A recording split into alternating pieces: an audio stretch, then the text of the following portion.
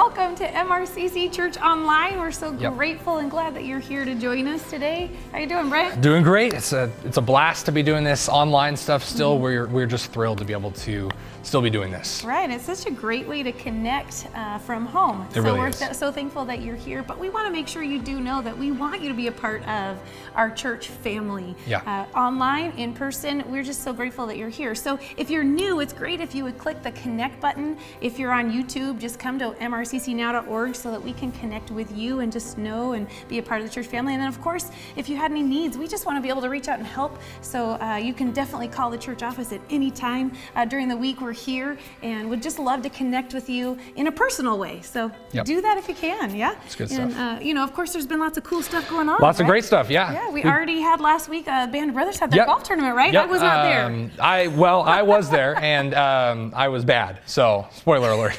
But the Band of Brothers golf tournament, super awesome. For those of you that aren't aware, Band of Brothers, we are going to be having the kickoff here in the sanctuary on the 28th at 6:30 p.m. No, just regular Band of Brothers. Okay. We'll gather here.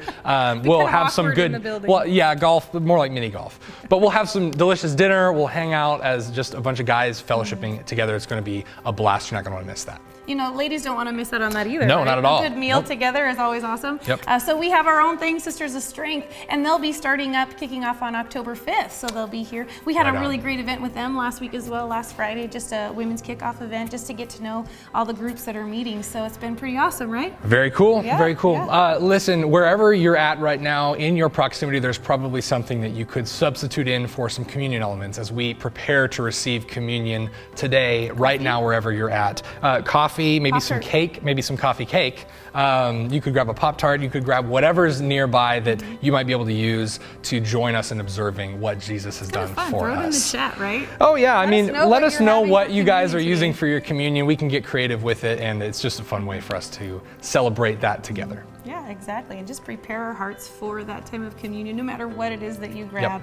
We just want to be able to celebrate in communion together, but also in worship, right? We want to worship, Let's worship God, worship our Savior together today. Thanks for being here. Amen. Yep.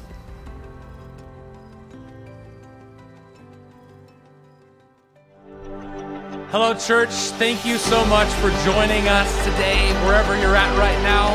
Would you worship with us as we lift up our God in all of His goodness?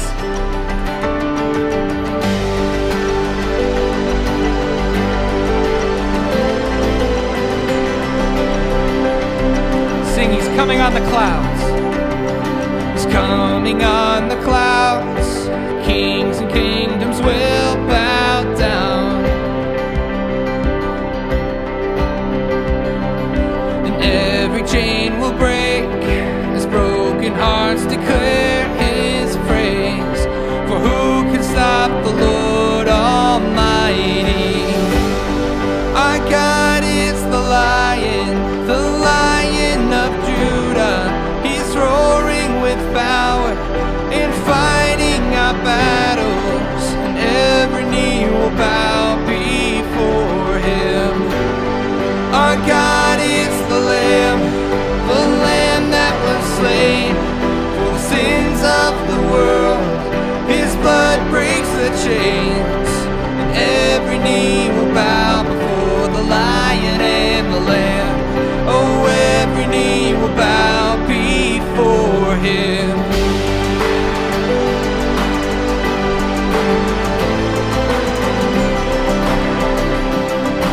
Sing, so open up the gates. Open up the gates, make way before the King of Kings.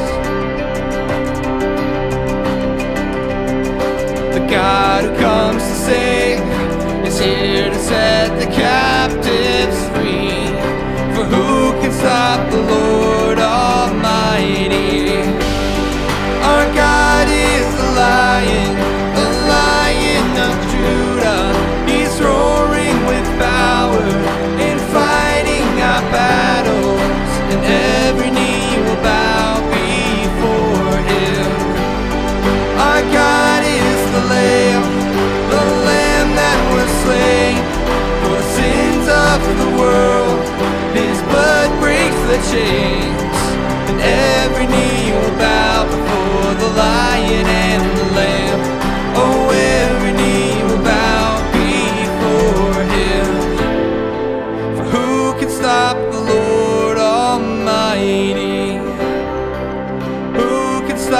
Lord Almighty? Who can stop the Lord Almighty? Who can stop the Lord Almighty? Who can stop the Lord Almighty?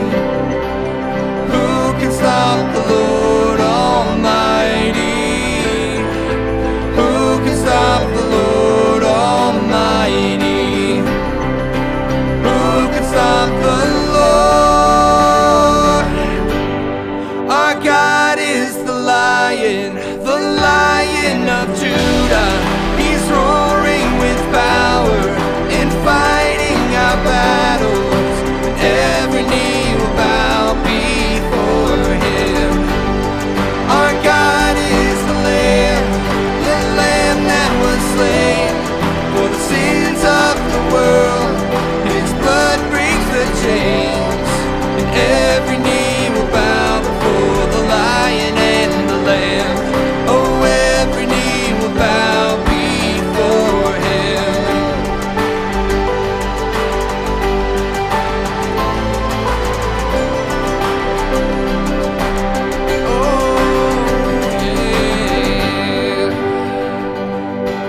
Amen, church. Let's continue to worship our Savior this morning.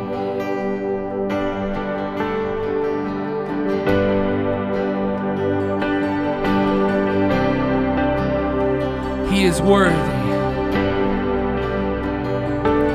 Let's sing that.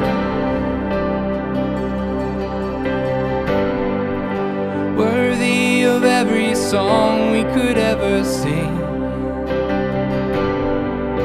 Worthy of all the praise we could ever bring. Worthy of every breath we could ever breathe. We live for You. Jesus is the name. Jesus, the name above every other name. Jesus, the only one who could ever save. Worthy of every breath we could ever breathe. We live for You. Oh, we live for You.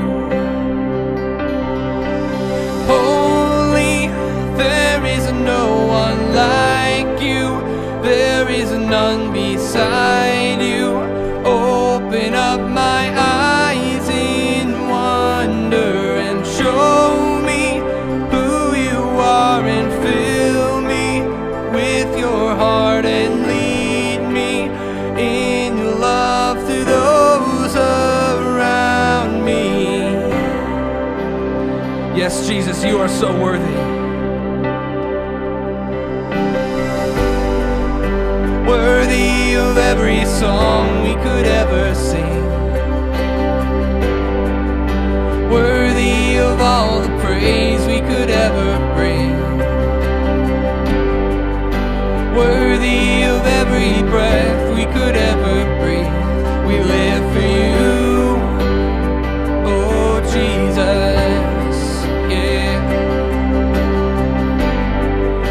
Jesus, the name above every other name.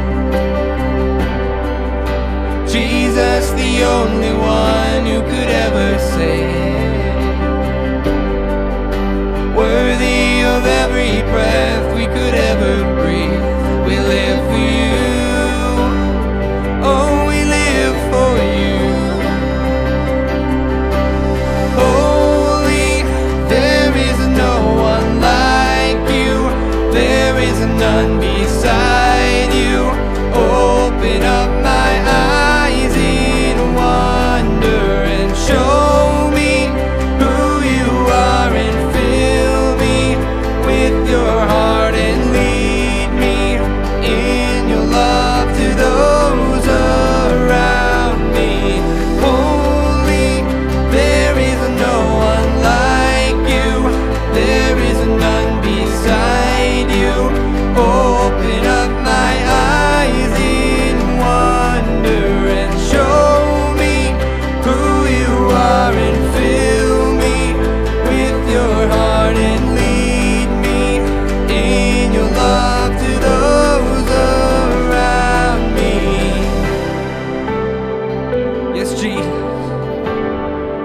love you, Jesus. Oh, yeah. We worship you. Sing, I'll build my life. And I will build my life upon your love. It is a firm foundation. I will put my trust in you alone, and I will not be shaken. I will build my life upon your love. It is a firm foundation. I will put my trust in you alone, and I will not be shaken. Holy, there is no one like you. There is none beside you. Open up my eyes in wonder and show me who you are, and fill me with your heart and lead me in your love to those around me. Holy, there is no one like you. There is none beside you. Open up my eyes in wonder and show me who you are, and fill me with your heart and lead me in your love to those around me. I will build my life upon your love. It is a firm foundation. I will put my trust in you alone, and I will not be shaken. Yes, Jesus, we will not be shaken. Your love covers all, Lord. Let's continue to worship him together.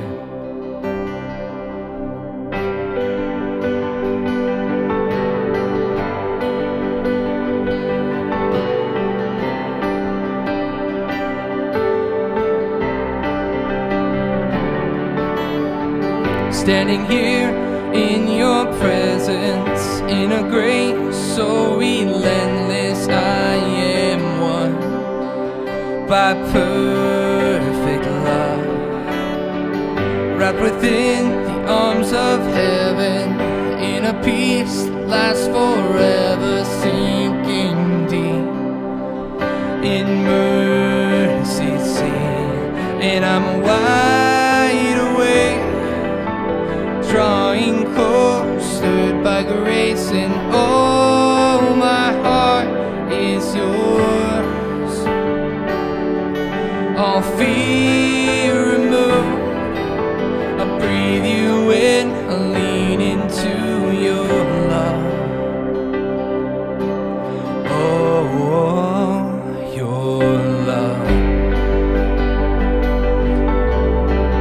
Yes, Jesus, it's your love. When I'm lost, you pursue me. Lift my head to see your glory, Lord, alone. So beautiful. Here in you I find shelter, captivated by the splendor of your face. My secret place, and I'm wide awake, drawing close, stirred by grace, and all my heart is yours. All fear removed, I breathe you in, I lean into your love. Oh,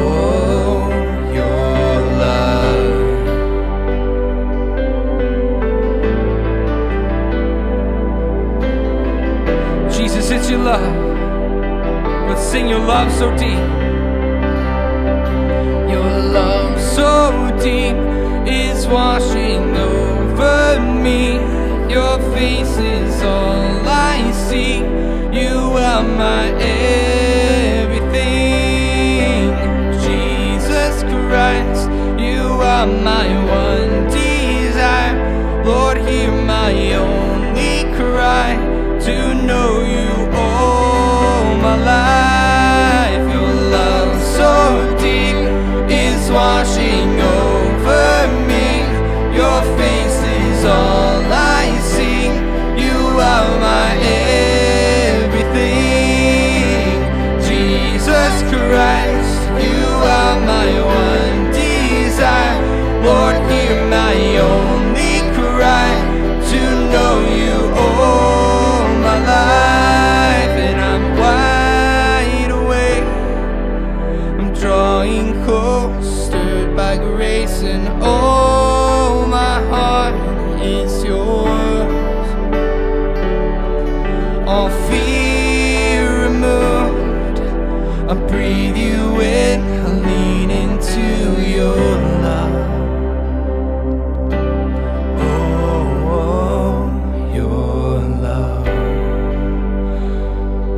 Church, we worship Jesus because of his love for us. Psalm 29 verse 2 says this: ascribe to the Lord the glory due his name.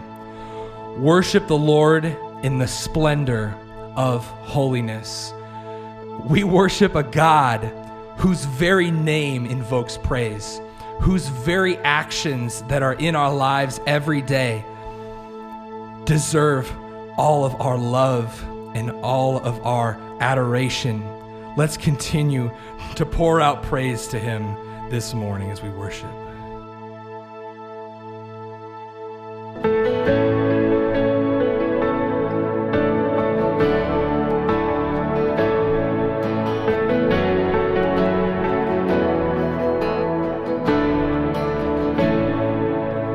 Let the King of my heart be the mountain where I run, the fountain I drink from. Oh, he is my song. Let the King of my heart be the shadow where I hide, the ransom for my life. Oh, he is my song. You are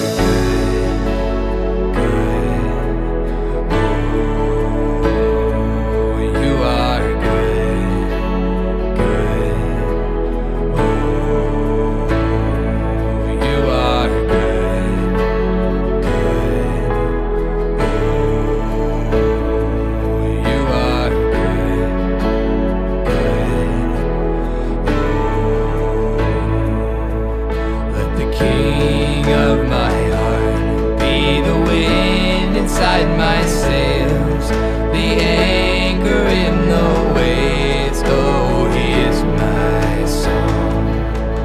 Let the King of my heart be the fire inside my veins, the echo of my days. Oh, he's my song. You are good, good.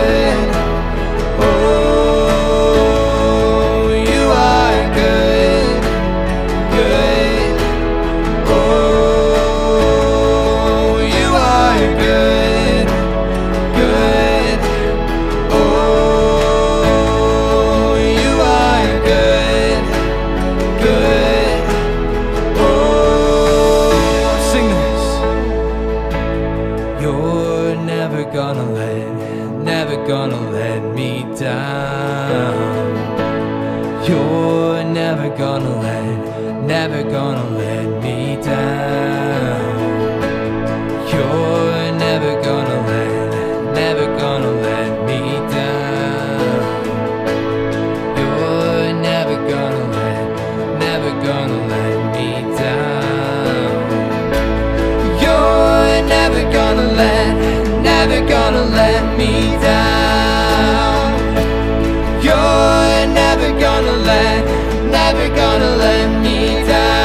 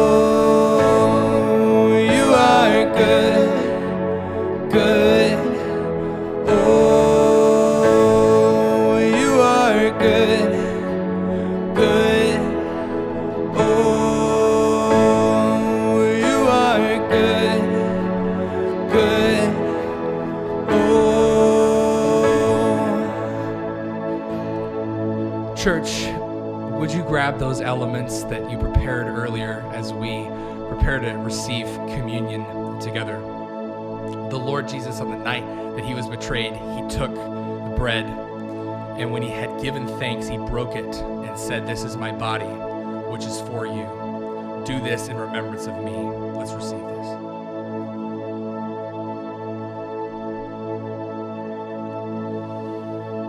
In the same way, after he took the cup, saying, "This cup is the new covenant in my blood. Do this whenever you drink it in remembrance of me." Let's receive this.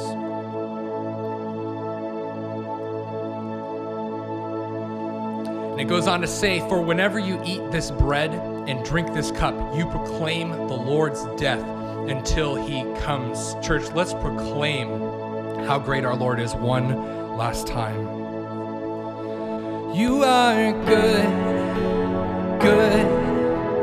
Oh, you are good, good. Oh, you are good, good. Oh, you are good, good. Oh. Father, we thank you that you are so good to us, Lord, and we proclaim praises to you. Wherever we are, God, in this place right now, we worship you. Lord, you are great. You love us, and we love you. Amen.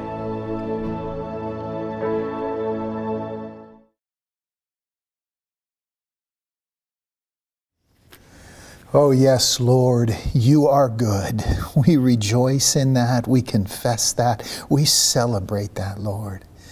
Even when we don't understand how your goodness is happening in our lives, we have learned to trust who you are even more than what we see. And so we worship you this morning, and we thank you, and we confess that you are good, God, and good to us.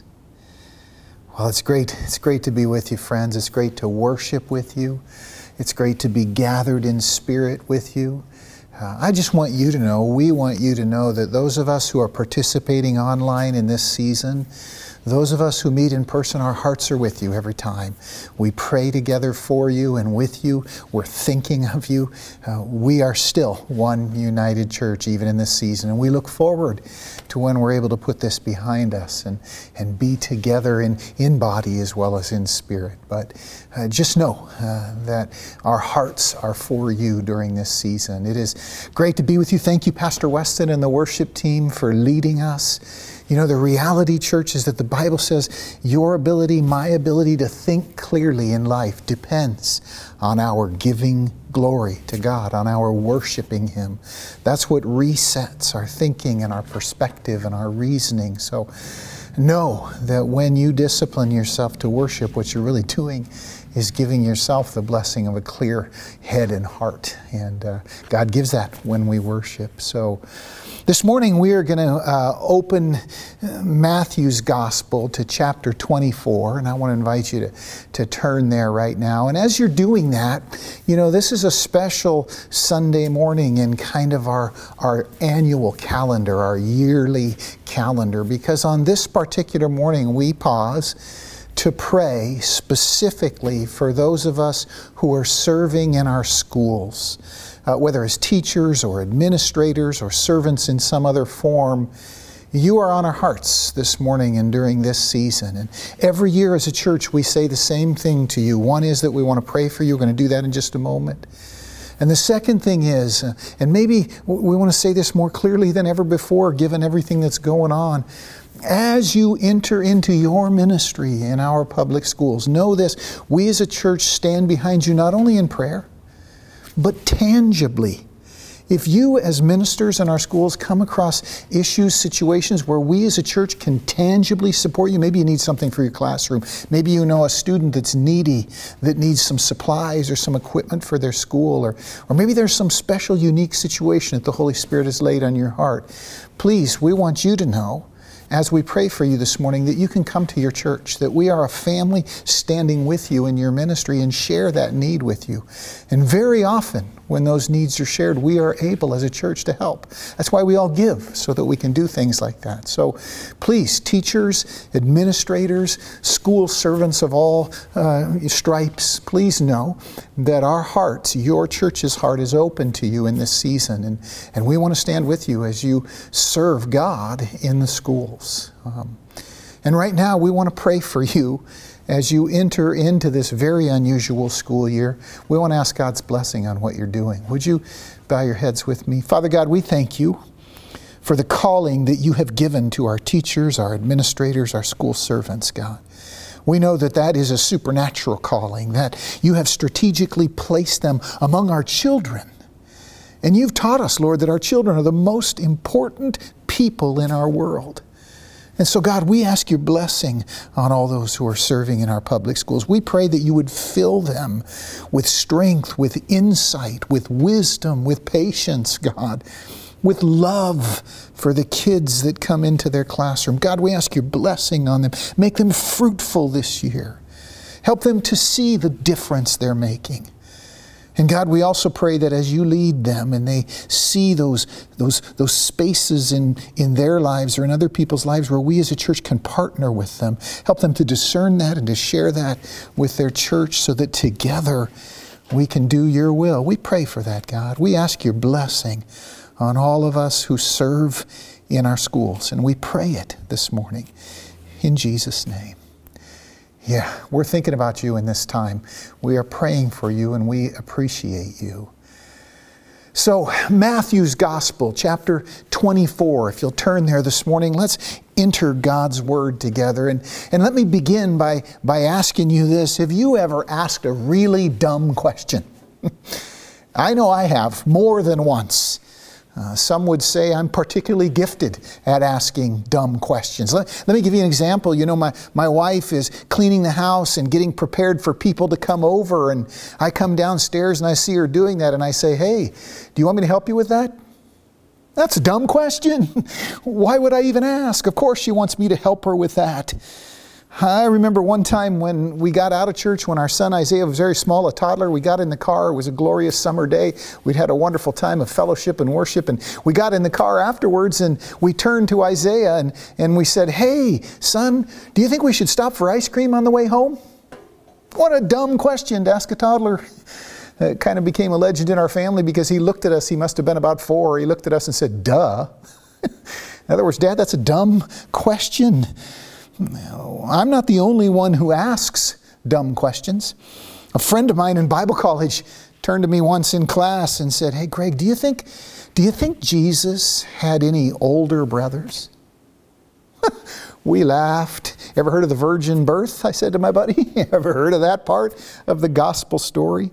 Everybody asks dumb questions sometimes.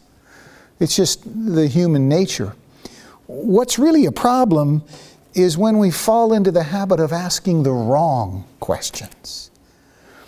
Will Rogers said famously that smart folks are just the ones who've learned to ask the right questions. And that is profoundly true. Bertrand Russell said, "Science asks the wrong question when it wonders how a bird sings. The right question is, why is it beautiful?" There's a world of difference between asking the wrong questions and asking the right questions. And when we learn to ask the right ones, we learn.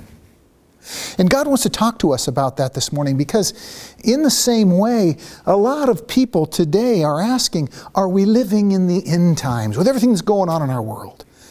Are we living in the last days? Are we living in the tribulation?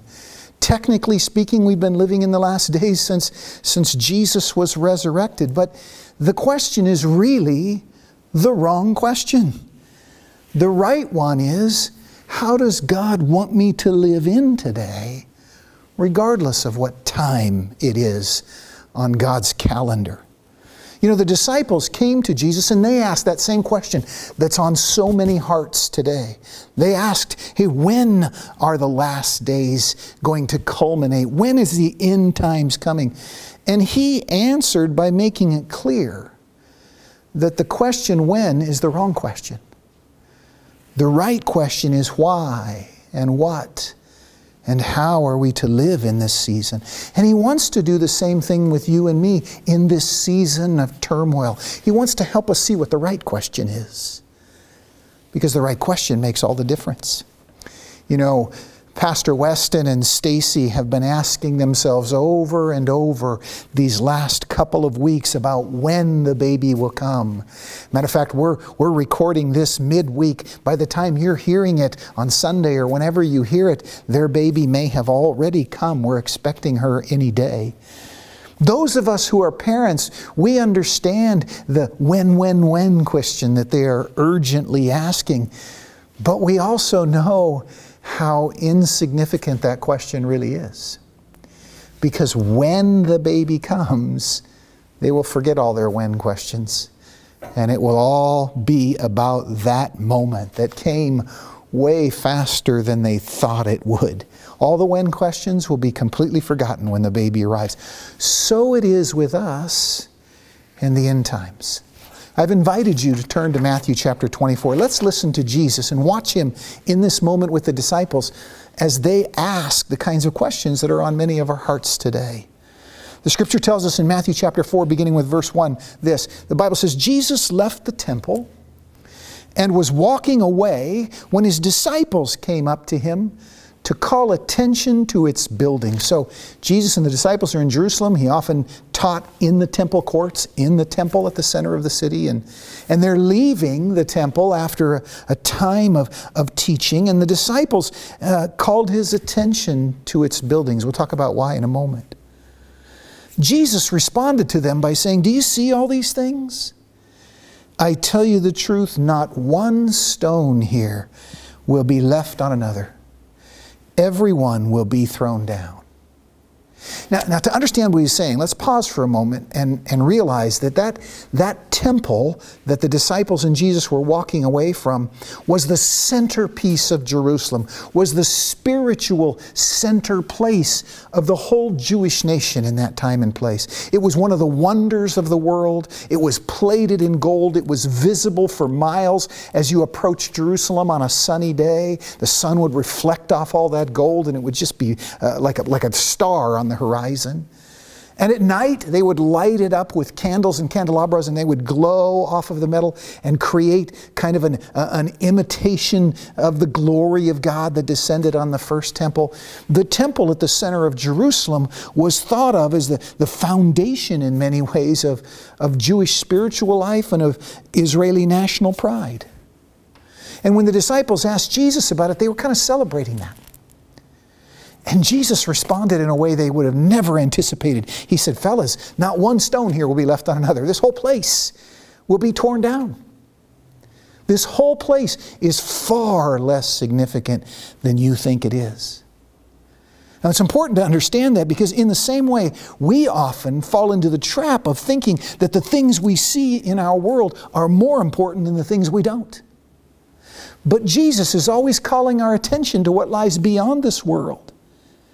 Because you and me are only here temporarily.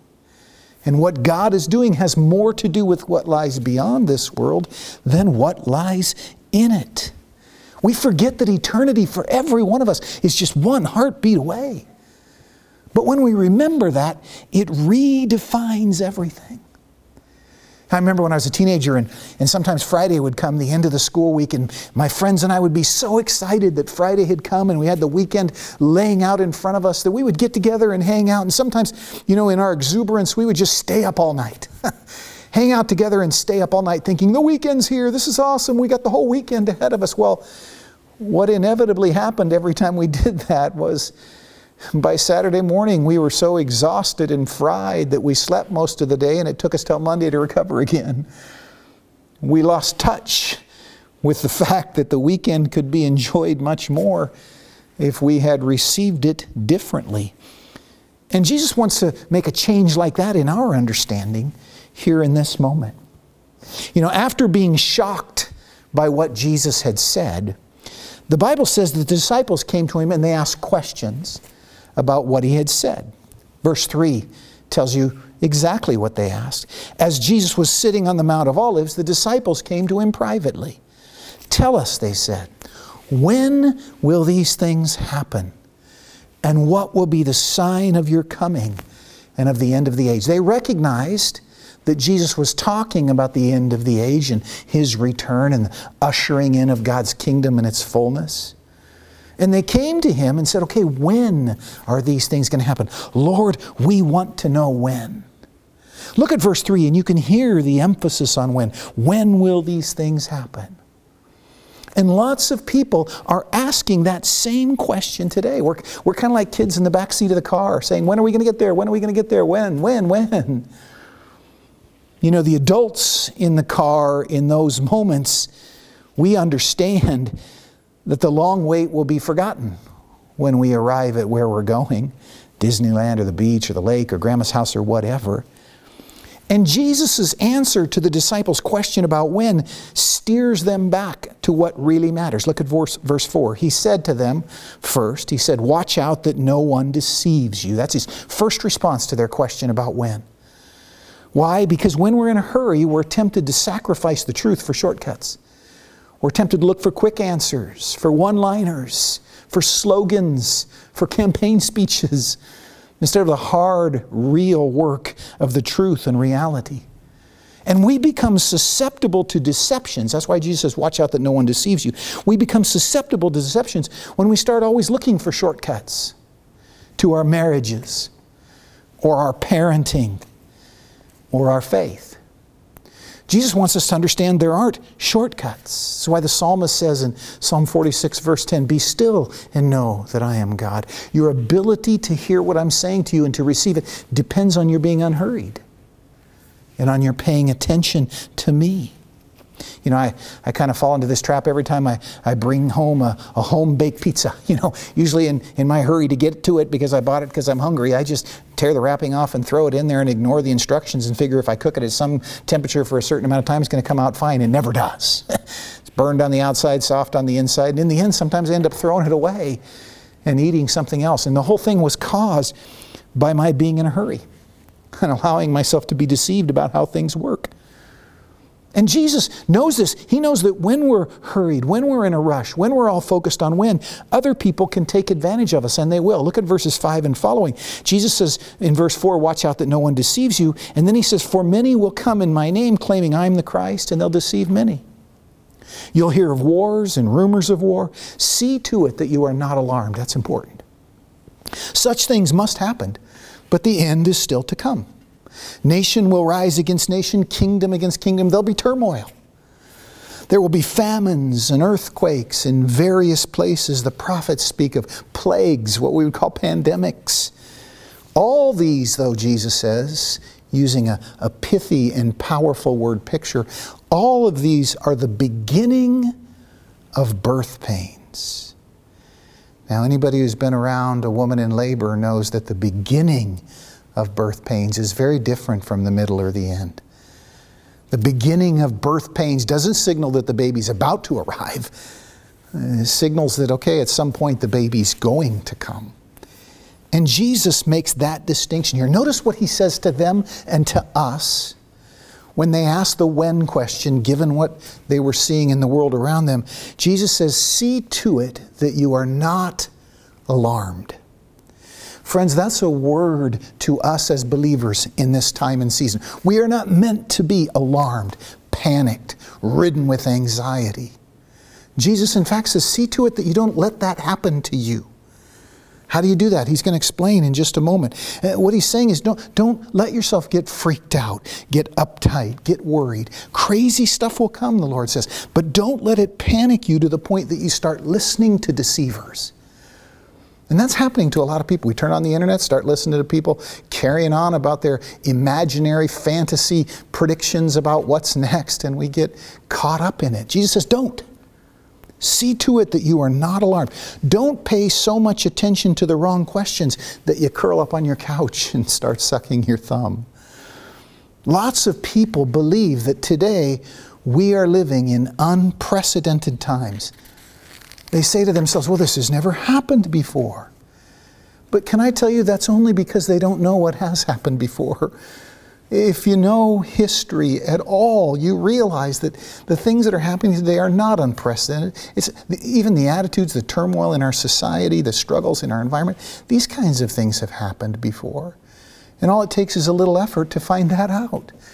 You know, as kind of an amateur history buff, me and some of my nerd friends, we have a saying, and the saying, the first part of it you recognize, the second part of it is kind of just for us. And the first part of it says this, those who do not know history are doomed to repeat it. You probably heard that before. Well, we kind of add a second part to that so that it sounds like this. Those who don't know history are doomed to repeat it. Those who do are doomed to sit around and watch everybody else repeat it. Because they don't understand that, yeah, these things have happened before. Jesus wants us to understand that the things we're seeing are the beginning of birth pains, not the end. In other words, there's lots of pain and discomfort before the baby comes. But let's not assume that all pain and discomfort mean the baby is imminent. Jesus is careful in this moment to teach his friends how we should think about the turmoil and strife we see in the world. And he's going to drive that point home even more strongly in the next verse. Look at verses 9 and following. Jesus says, "Then you will be handed over to be persecuted and put to death. You will be hated by all nations because of me." In other words, he says tough times will come. But his real concern, and the thing he wants to keep us from, is what he says next. At that time, many will turn away from the faith and will betray and hate each other. And many false prophets will appear and deceive many people. Friends, that's happening around us.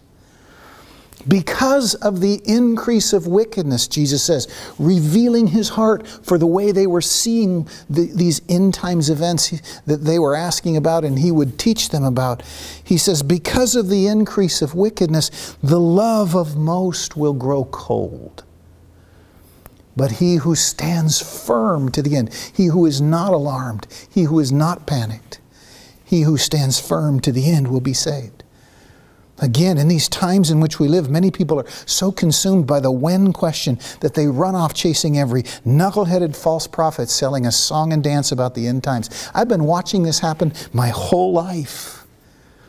But Jesus is going to sum up the when question in verse 36 when he's going to say this, no one knows the day or the hour of his return, of the end of the age. No one knows it, not even the angels in heaven, nor the Son, but only the Father. In other words, don't keep asking when, because that's not the point. And it's not given to us to know. You know, sometimes our desire to know when is really a manifestation of our sinful nature. It's kind of like going to the eye doctor and memorizing the eye chart so that you can give the right answer and pretend you're not blind. You know, that's a road to nowhere. And the question when, Jesus says, is not the right question in this season. He gets to the real issue that he's more concerned about how these things might affect our connection to the Father than exactly when they will happen. And that's what he's saying in verse 12. Because of the increase of wickedness, the love of most will go cold. I wonder if you're tempted to feel that in this season. I know many are because I've heard from them. They read the news, they watch what's happening in our culture, in our environment, in our society, and they feel as if their love is growing cold. And the reason that's happening is because they become so consumed with those things that they've forgotten to listen to the Lord of those things. You see, the right question isn't when stuff will happen, because it will happen in God's perfect time. The real question is whether I will let it interfere with my trust in and my obedience to my Father in the meantime. Or even more pointedly, with my love for Him and my love for my fellow believer and my love for my enemy in the meantime. Anxiety can turn us against each other. An obsession with the whens can turn us against each other. That's why Jesus warned at that time many will turn away from the faith, will betray and hate each other. It can distract us so completely that we turn away from our faith itself. Jesus said many will fall away from the faith. And worst of all, it can make our love grow cold. If you've ever experienced a cold love, you know what an awful thing it is. Ask a wife whose husband has become so consumed by his career or his hobbies or his hang-ups that he has stopped pursuing her. And she'll tell you about the pain in her heart. Ask a teenager whose parents have let the normal struggles of adolescence cause them to check out on patiently enduring with their son or daughter. And they'll tell you how awful a cold love is. Or ask the God who loves you and me so much that he would send his own son to die on a cross and pay the price for our sins, just so that we would know his love and we would give him our love. A cold love to him is a terrible thing. Dear friends, Jesus in this moment steers his friends away from making the when question the main question. Because he knows that our love for him and for one another depends on our being less obsessed with when than what we should be doing in the meantime. And that's what the Lord is referencing in verse 15 when he says, "But he who stands firm to the end will be saved. And this gospel of the kingdom will be preached in the whole world as a testimony to the nations. And then the end will come." In other words, our business is to keep sharing the good news of God's love in Christ. Not asking when. But instead understanding that because that end time, that time of judgment is coming, because eternity is so close, our mission, our calling is to share the good news of God's love and grace with those around us. Jesus steers us away from making the when question our main question. Let me ask you this morning, or this evening, or this afternoon, what are you focused on in these days? Are you focused on these trials and tribulations? Are they tempting you to become increasingly alarmed by them? Sharing the good news or endlessly scrolling the bad news in a vain effort to pinpoint a schedule of judgment that's supervised by God? The business of believers in the end times is the good news, not the evening news. Your love for God, to put this another way, friends, which is the most important thing in your life, depends on you remembering how much he loves you and how much he loves other people. Your love for God depends on it. It depends on you not being distracted by asking the wrong questions. You know, when I was in the Marines, we had lots of leaders come and go, platoon lieutenants, company commanders. Most of them were more concerned about themselves than anything else. And we could tell, we knew it. They were advancing their careers. They were, developing themselves. They were more focused on themselves.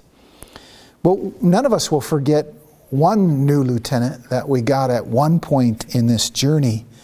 And it was evident from the day he arrived that he was all about us and our welfare. That he loved us, that he cared for us, that we weren't just a bunch of faceless uniforms that he commanded, but we were people that meant much to him.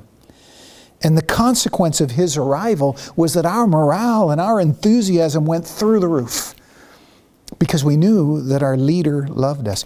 You and me need to know this about our Father God, and constantly asking the wrong question will distract us from it. In verses 15 to 35, to be sure, friends, a subject for another time, Jesus is going to talk about some of the specifics they had asked about. But before he does that, he talks about our attitude towards the issue. And he ends by strongly reminding us that when isn't the point. Again, verse 36. No one knows about the day or the hour, not the angels in heaven, nor the Son, but only the Father. Yeah. You know, over in Luke 18, which is where we're going to finish in just a couple of moments, Jesus tells a story about this same challenge that we face. In Luke chapter 18, beginning with verse 1, the Lord said, the Bible says that Jesus told the disciples a parable to show them they should always pray and not give up. And here was the parable. He said, in a certain town there was a judge who neither feared God nor cared about men. And there was a widow in that town who kept coming to him with the plea. And her plea was, grant me justice against my adversary. That's the cry of our time. That's what we're hearing constantly these days. Lots of people feel like her in this season. Grant us justice, Lord. And in Jesus' story, verse 4, he said, for some time the judge refused. What an agony that is, to live in a hunger for justice and to not yet experience it, to not see it given. In Jesus' story, he goes on to say, but finally, this judge said to himself, even though I don't fear God or care about men, yet because this widow keeps bothering me, I will see that she gets justice so that she won't eventually wear me out with her coming. In other words, here's what the Lord was saying. Even the bad guys can't stand in the way of justice in the end. It's coming. It's coming because the people God loves are crying out for it. It's inevitable. He will answer that prayer. Sometimes we get so focused on the unjust judges that we forget they're only human beings in a story much bigger than they think they are. Name for me one tyrant who endured. There aren't any. In the end, justice wins out. And Jesus' point is, if that's the attitude of an unjust judge, imagine how much more we can rest in God's assurance, the ultimate just judge, that justice will come. God is working out His plan on a much bigger canvas than we see. Jesus goes on to finish his story by saying this, and the Lord said, listen to what the unjust judge says, and will not God bring about justice for His chosen ones who cry out day and night? Will He keep putting them off? No, I tell you, He will see that they get justice, and quickly. However, and he ends with this poignant question. He says, however, when the Son of Man comes, He will. When He comes, will He find faith on the earth? Let me help you understand where that question comes from. Like a good father, He wants to know that we trust Him, that we are confident in who He is. That's the key to our love not growing cold. That's the key to our not being deceived by all the nonsense perpetrated by false prophets with crazy ideas in a season such as this. It's knowing God's love for us. We need to know this, church. We need it so that our love for God and our love for one another doesn't get lost in the nonsense. Instead of asking, Lord, is this the time? Are you coming now? Jesus says, no, remember what's much more important, and that is the mission I've given you, to share the good news of my love and grace with the world around you. You know, one of my favorite stories, one of the favorite stories of being a dad for me, I've shared it before, some of you will be familiar with it, but Isaiah was about 5, 6 years old, and I often had to leave town on business. We lived in Idaho, but our network headquarters in the Assemblies of God was in Seattle. I'd often have to travel to Seattle for meetings, and often it would just be an overnight thing, drive over one day, have meetings, drive back the next. And one time Isaiah said, Dad, can I go with you? I want to come. He just wanted to be with his dad.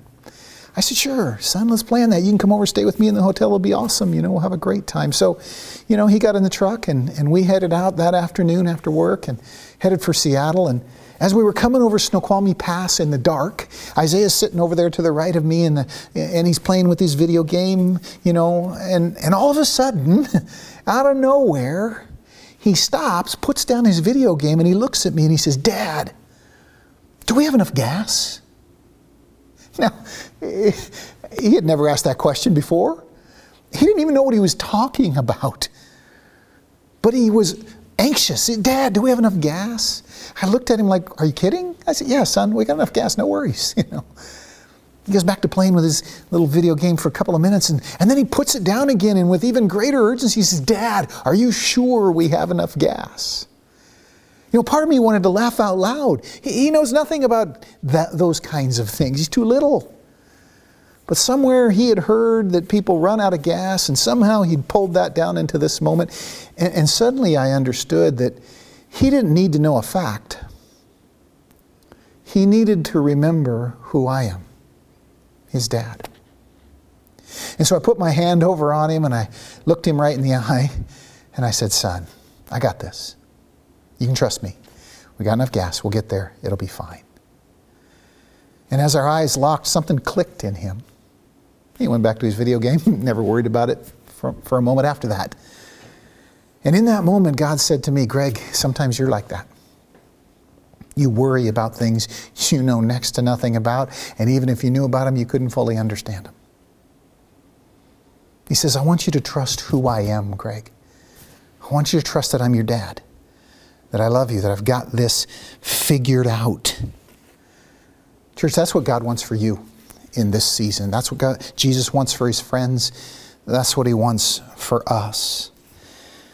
Understand that that's his message to the disciples. As you feel that impulse to ask, when, remember that, okay, he's going to teach a little about that. He did in verses 15 through 35, but his point is, that's not the point. The point isn't when. The point is who he is and trusting who he is. Only then will your love stay warm and strong. Only then can your unity with your fellow believers, your brothers and sisters in Christ, overcome the turmoil of this time. And that's what God desires for us. Now listen, before we close, I want to speak to those of us who are listening and who don't know Jesus as their Savior, who don't know God as their Father. Experiencing what I'm talking about is impossible for you until you receive God as your Father. And the gospel is that that's exactly who he wants to become to you. The Bible says to as many as received Jesus, he gave the right to become children of God. He wants to adopt you and teach you to know him as your Father. That happens when you receive his Son as your Savior. You can do that right now. Maybe, you're looking around at what's going on in the world and you're afraid and anxious and alarmed. Kind of like Isaiah was in that truck in the middle of the night on Snoqualmie Pass. God wants you to understand how you can rest in him in this season. And it happens when you let God, you receive God as your Father. So can I invite you just to bow your head with me and close your eyes in this moment? If that's you and you've never received Jesus as your Savior, and so you don't know God as your Father, in this moment, he wants to become your dad. When you receive Jesus as your Savior, that's what happens. God adopts you. That was Jesus' message. That's the message of the Bible, the church, the Holy Spirit. And that can happen for you in this moment. You simply say to the God who's always been listening to your heart, God, I need to know you as my Father. I confess that I'm a sinner, that I've done wrong. I ask your forgiveness, and I ask that you make me your daughter, your son. And the moment you say that, your Creator hears you, and he owns you. And you are literally from the inside out born again. That can be real for you right now. Go ahead, he's listening. And for those of us who are his sons and daughters, like Isaiah that night in my pickup, he wants to capture your attention in this season and remind you of who he is and invite you to trust that more than how much you grasp the when and the how. Because then your love stays warm and strong. God, we thank you for your word this morning. Jesus, we thank you for so patiently teaching your disciples and teaching us in this moment how to know peace, how to find that strong love that overcomes these seasons. Lord, we thank you for teaching us. And we pray that as we go from this moment, Lord, it would be resting in the fact that our Father says we have enough gas to get there. We pray for that this morning. We ask it in Jesus' name. Amen. Amen. I'm glad you joined us. Boy, let me just encourage you to make it your regular discipline one day in 7 to gather with the people of God and to hear his word. That's the way home. Now may the love of God the Father, the grace of the Lord Jesus Christ, and the fellowship of his Holy Spirit go with you throughout this week. Go with God. Tell someone you love them. Have a great week.